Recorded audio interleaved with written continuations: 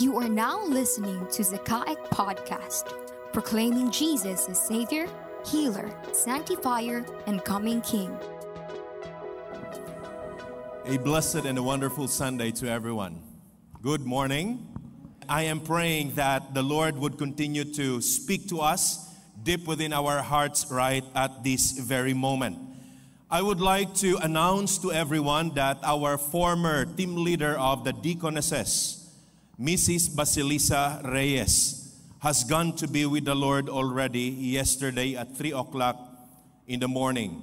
Her body lies at the La Merced Santa Maria Funeral Home, and I think her interment will be this coming Saturday. So we encourage you to pay a visit and extend some words of encouragement to the family as well. Well, while I am pondering upon the life of Mambash, I remember that moment when we visited her when she was confined in the hospital. When we were there, when she saw us, she started crying. And she mentioned to us that she felt that was like somewhat the last days of her life already. And yet, after she mentioned those words, she said to us, if it's time, if the Lord takes away my life this time, then I'm ready. It's okay for me. I think I lived a life that accomplished what God wanted me to accomplish. So I am ready this time. And after which we started praying. We closed our eyes and prayed for her. And she lifted up her hands, because I didn't close my eyes that time when we were praying for her. She lifted up her hands, and I saw there is peace deep within her heart while she was raising her hand to God, saying, Lord, I am ready. Whatever your will is, I am ready, and I'm willing to submit to your will. While I was imagining about that, it dawned into my heart and mind that when a believer acknowledges the finality of his or her life, there is a sense of understanding that she or he can face such a reality with peace deep within her heart. On the other hand, in contrast, I came across with a story, a testimony of Malcolm Muggeridge. This guy who lives in England, one time had a chance to converse with the daughter of Joseph Stalin. If you know your history, you'll remember this name, Joseph Stalin. He had a chance to converse with the daughter. And Muggeridge remembered fully the conversation that he had with this lady, because this lady related to him what she experienced with her father. And at one point of Stalin's life, he was lying on his deathbed.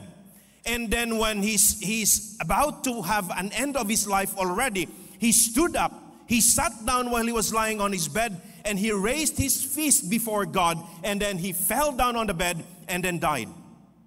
When I look at these two individuals, Mrs. Basilisa Reyes and Joseph Stalin, both of them were in the end of their lives already, and yet they had a different response to it. Mrs. Reyes raised her hand with an open palm, willingly telling the Lord, Lord, I am willing if this is my time. Saying, I am willing to submit to your will. And yet here is someone who was not willing to experience such a thing, and with all his pride, raised his body, looked up to heaven, raised up his fist, and then died right at that moment. And here is something that I have observed. In the heart and mind of this lady who just passed away, there was a peace and a willingness to submit to such a reality. And the very reason, I think, is the peace in her heart, because there is hope in what she believed. Hope is the light that sparks in the heart of a person who is going through the toughest moment and the darkest moment of his or her life. I'll repeat that line. Hope is the light that sparks in the heart and mind of the person in the midst of a tough moment, a devastating time of his or her life. It is hope that sparks deep within the heart. Something that Joseph Stalin, I believe, did not have. We all have hope because we are here. We all have hope because we are followers of Jesus Christ. But don't you know that there are times in our lives that Satan, the enemy, would come and try to steal that hope that we have. That is why even believers would experience feeling grief would experience feeling disappointment, devastation. Why? Because Satan can come anytime, and he's trying to find a moment that he can come into your very presence and then would steal the peace and the hope that you have in your heart and mind. How does that happen? How does that happen? From time to time, we experience that too. I just encountered a student who failed in the examination, something that he was hoping that he would make it through, because as if he was relying so much on that examination, on the result, and that the result of that exam would bring a notch into their life, into their economic status of life, and that he failed. He was so devastated, and I looked into his eyes, I saw that hope is totally gone. When there is someone we love so dear and close to us, and we rely so much on the person to provide, to protect, to care for us, when that person is gone, sometimes we also give up the hope that's there within our hearts. Satan may come into your life and try to steal that hope, because when hope is gone, as if everything is about to end already. This reality was experienced by the early believers. No wonder in the book of 1 Thessalonians chapter 4, verses 13 to 18. Shall we open our Bibles in the text? 1 Thessalonians 4, 13 to 18. It says here, "But we do not want you to be uninformed, brethren, about those who are asleep, so that you will not grieve as do the rest who have no hope. For if we believe that Jesus died and rose again, even so God will bring with him those who have fallen asleep in Jesus. For this we say to you by the word of the Lord, that we who are alive and remain until the coming of the Lord will not precede those who have fallen asleep. For the Lord himself will descend from heaven with a shout, with the voice of the archangel, and with the trumpet of God. And the dead in Christ will rise first. Then we who are alive and remain will be caught up together with them in the clouds to meet the Lord in the air, and so we shall always be with the Lord. Therefore, comfort one another with these words." May the good Lord bless the reading of his word. During those days, the believers were experiencing somewhat like anxiety deep within them, because they were anticipating for the coming of Christ already, and they were believing that it was so imminent, so close already. And they started living their lives no longer in a sensible manner. And added to that, they had friends, they had relatives, they had church mates who passed away, that they considered their passing away as untimely death, and thus they were wondering if Christ would come already. And we were taught that the believers will be caught up in the air to meet the Master. Well, what will happen with those brethren? What will happen with our relatives who believed in Jesus and yet they are dead already? What will happen to them? Will they not be included in the rapture? Will they not be part of the meeting with Jesus in the air as stated in the scriptures? Will they be excluded from that already? And they became anxious about this matter. So when this kind of news was brought by Timothy to Paul, when Paul heard the news coming from the church in Thessalonica, he had to address this kind of anxiety that the believers were going through. And thus, the letter to the Thessalonians was written. The book of 1 Thessalonians. As I often told you, this was a letter. Okay? We find it tiresome reading a letter that is a page. How much more if you read the book of 1 Thessalonians, it would be comprised with a lot of pages before you finish it.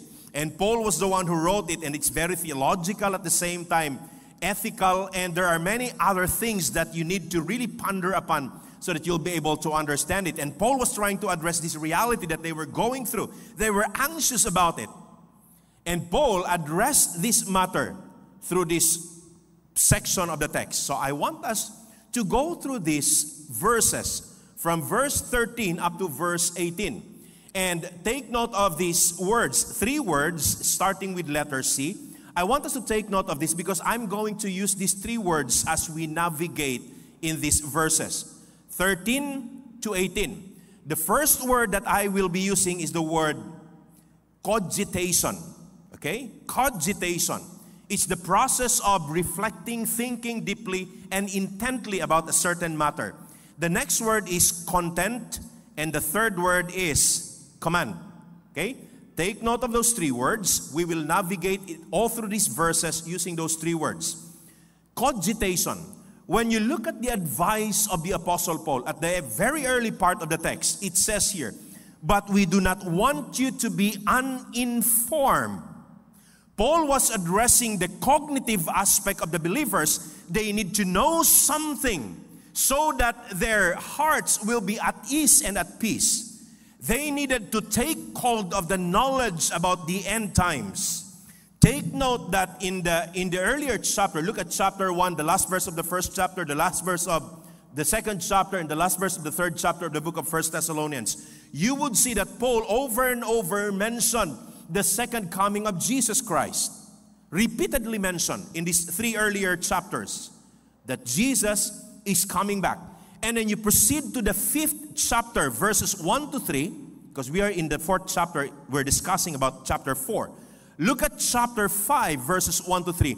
Again, Paul included in the discussion the second coming of Christ. So, this image that he is trying to portray here in verses 13 to 18, these verses are surrounded with the ideas about the second coming of Jesus Christ. And thus Paul is telling the believers, I want you to be informed, not uninformed about this matter. So he was now teaching them about the second coming of Christ because your understanding, your perception about a certain matter would affect the kind of life that you live in the current time. Their understanding about the future was affecting the way they live during these days. And so Paul had to address them and educate them about the second coming of Jesus. And he stated further, saying this in the second part of verse 13. He said, about those who are asleep, so that you may not grieve, as do the rest who have no hope. People were grieving. People were disappointed. People were devastated. And they were grieving here as if they did not have hope. And this is something problematic, because if this happened even among the believers, this is the moment that Satan would steal the peace in your heart when you lose your hope. Thus, it is important to have hope, to keep it intact deep within our lives. Oh, by the way, we are on the second part of the series called Indispensable. Last Sunday, we talked about faith. Today, we're discussing about hope. Next Sunday, Dr. Rosalita would preach about love, faith, hope, and love. And this hope that I'm talking about is something that the believers shall keep, because this is a target of Satan. He wants to take this away from you. Once he takes this away from you, you will have no peace in your heart. You will have no confidence deep within you. And if you don't have peace and confidence deep within you, then you will not live your life in a sensible way while you are existing on this planet before the coming of Christ. Thus, Paul was really trying to address this in the minds and heart of the believers. So Paul was telling them, I want you to be informed, not uninformed. About what? About the coming of Christ. That when a person has a relative, has a loved one who went to be with the Lord already, the bereaved person shall not grieve as if there is no hope. There is much difference between a person who grieves as if there is no hope and a person who grieves with hope in his heart. This is what happens. When a person grieves, who has no hope, a person who doesn't have a hope in his heart, when he grieves, he thinks that it's the end of everything. A person who does not have hope, when he grieves, he thinks it's the end of everything. That is why there are many people who would experience depression. I was talking to a friend early this morning, and I was actually thinking of asking him for a testimony here, because what he went through, he went to a depressive, very depressed state in his life. And I asked him, what did you feel? What were you perceiving back then? He said, I find it hard to perceive what I was going through, but the only thing that I remember was that everything was dark around me. I tried to reflect what was going on deep within my heart and mind. All I realized, all I thought were darkness. I look around me inside my room, outside my room, within our house. Everything was darkness, and there is no reason for me to get up. So I was lying in my bed for months. Imagine that. When hope is gone, there is no reason to live. That is why Satan would really try to come and steal it from a believer. But when a person would grieve and yet he has hope in his heart, it's different. Because when you grieve with hope, you still acknowledge the emotional pain that you have, but deep within your very soul, there is something within you that tells you, this will come to pass. You got to go on, you got to stand up, you got to move on. There's a big difference in these two ideas. When you grieve, how do you grieve? Do you grieve as if there is a hope? Or do you grieve as if hope is gone after all these years that you have experienced the grace of God and the work of God? That is why Paul was telling the believers here, I don't like you to be uninformed about this matter. As if you are grieving like the other people who do not have hope. You have hope. And that was the time when he was inviting the believers to be in that moment of cogitation, to think about it, to ponder upon the matter. And he proceeded to the content. What was he talking about here? What did he explain further in the content? When you look at verses 14 to 17, he started stating this. Listen very carefully to verse 14. He said, for if we believe that Jesus died and rose again, what will happen?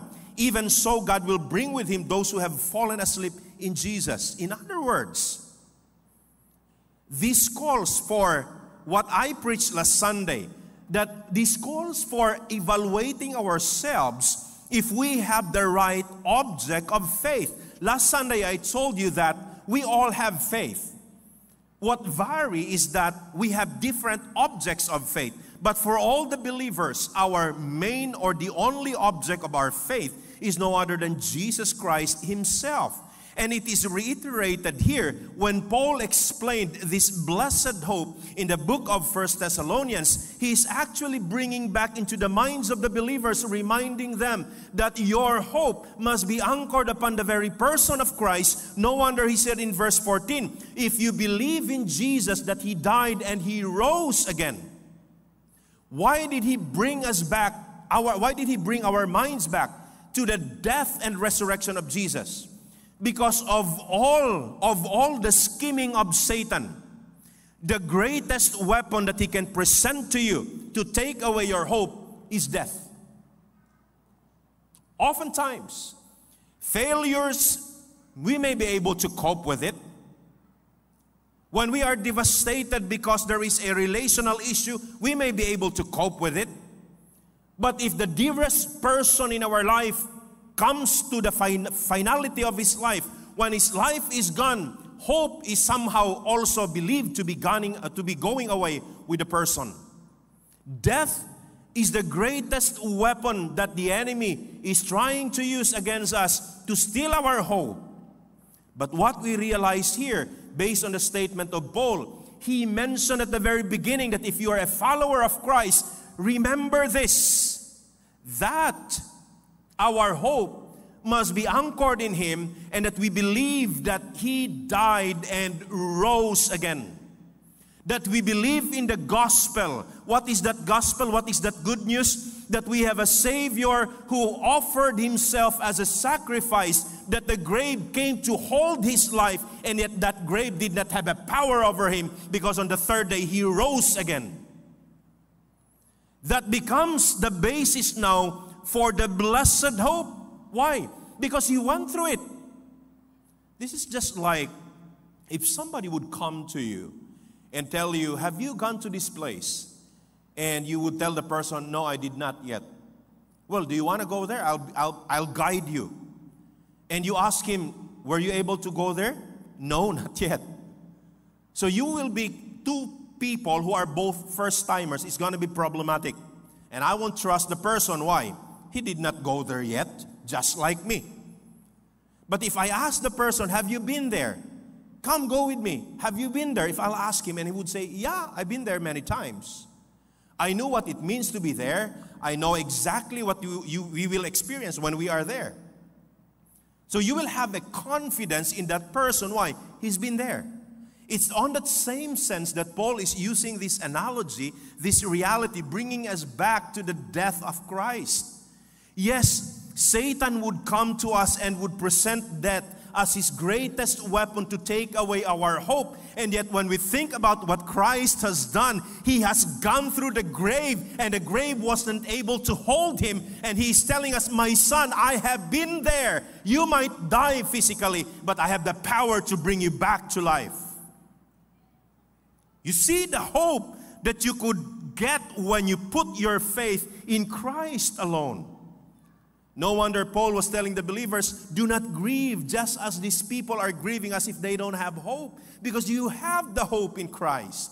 And he elaborated further as what will be happening. He said, when Christ shall come, he will be appearing in the clouds. And then those who are asleep, take note of the euphemism here. Take note of the figure of speech that he used to describe death.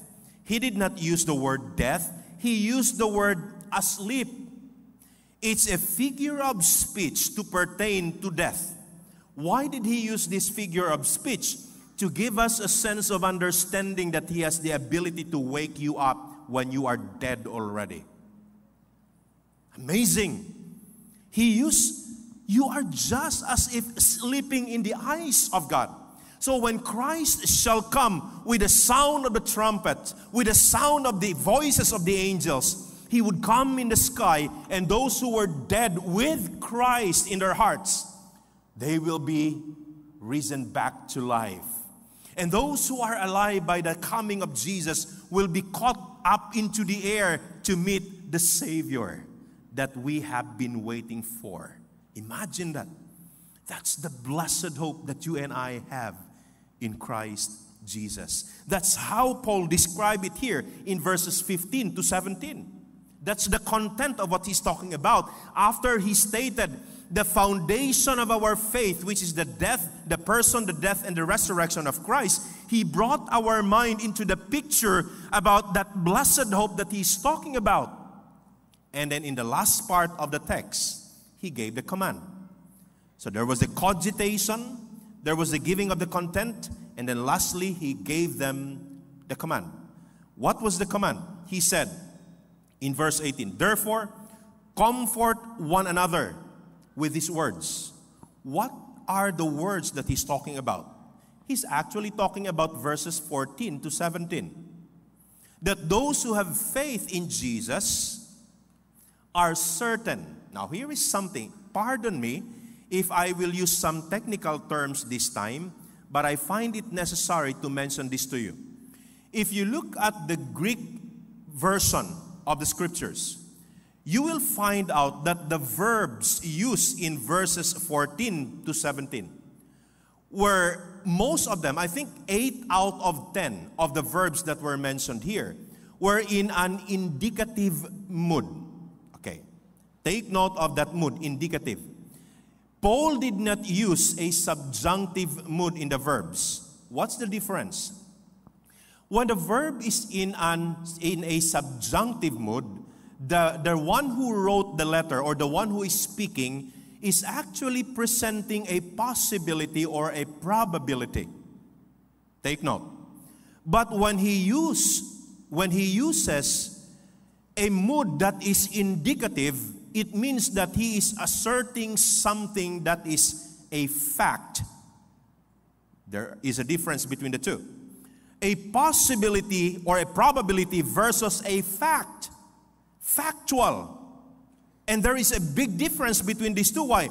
Because if it's just a probability that he is going to do these things that were mentioned in verses 14 to 17, it means to say there is also a probability that it won't happen. Right? If somebody tells you, my love, it's your birthday on Saturday, right? Please come home. And the person would say, I can probably come home. Well, you will expect for him to come home. However, you shall leave some space for disappointment. Why? Because it's probably. And if it's a probability, there is a probability as well that he won't be able to make it. Right? When Paul penned this down, the verbs, most of them, were not in subjunctive mood, a probability, but he used the indicative mood. Why? Because in his mind, it is certain. The coming of Christ is certain, and because his coming is certain, your resurrection is certain, your glorification is certain, your hope is certain. Have you thought about it? Wow, this is not a probability. The only uncertain thing in the coming of Christ is the time when he is coming. That's why when you look at chapter 5, verses 1 to 3, what he said there is that we don't know. He will be coming like a thief in the night. But if you're going to ask me, is he coming? Certainly he is coming. When exactly? We don't know. He's going to come like a thief in the night. But he is sure that Christ is coming back. And because his coming is certain, your resurrection is certain, your glorification is certain, the hope that you have is certain.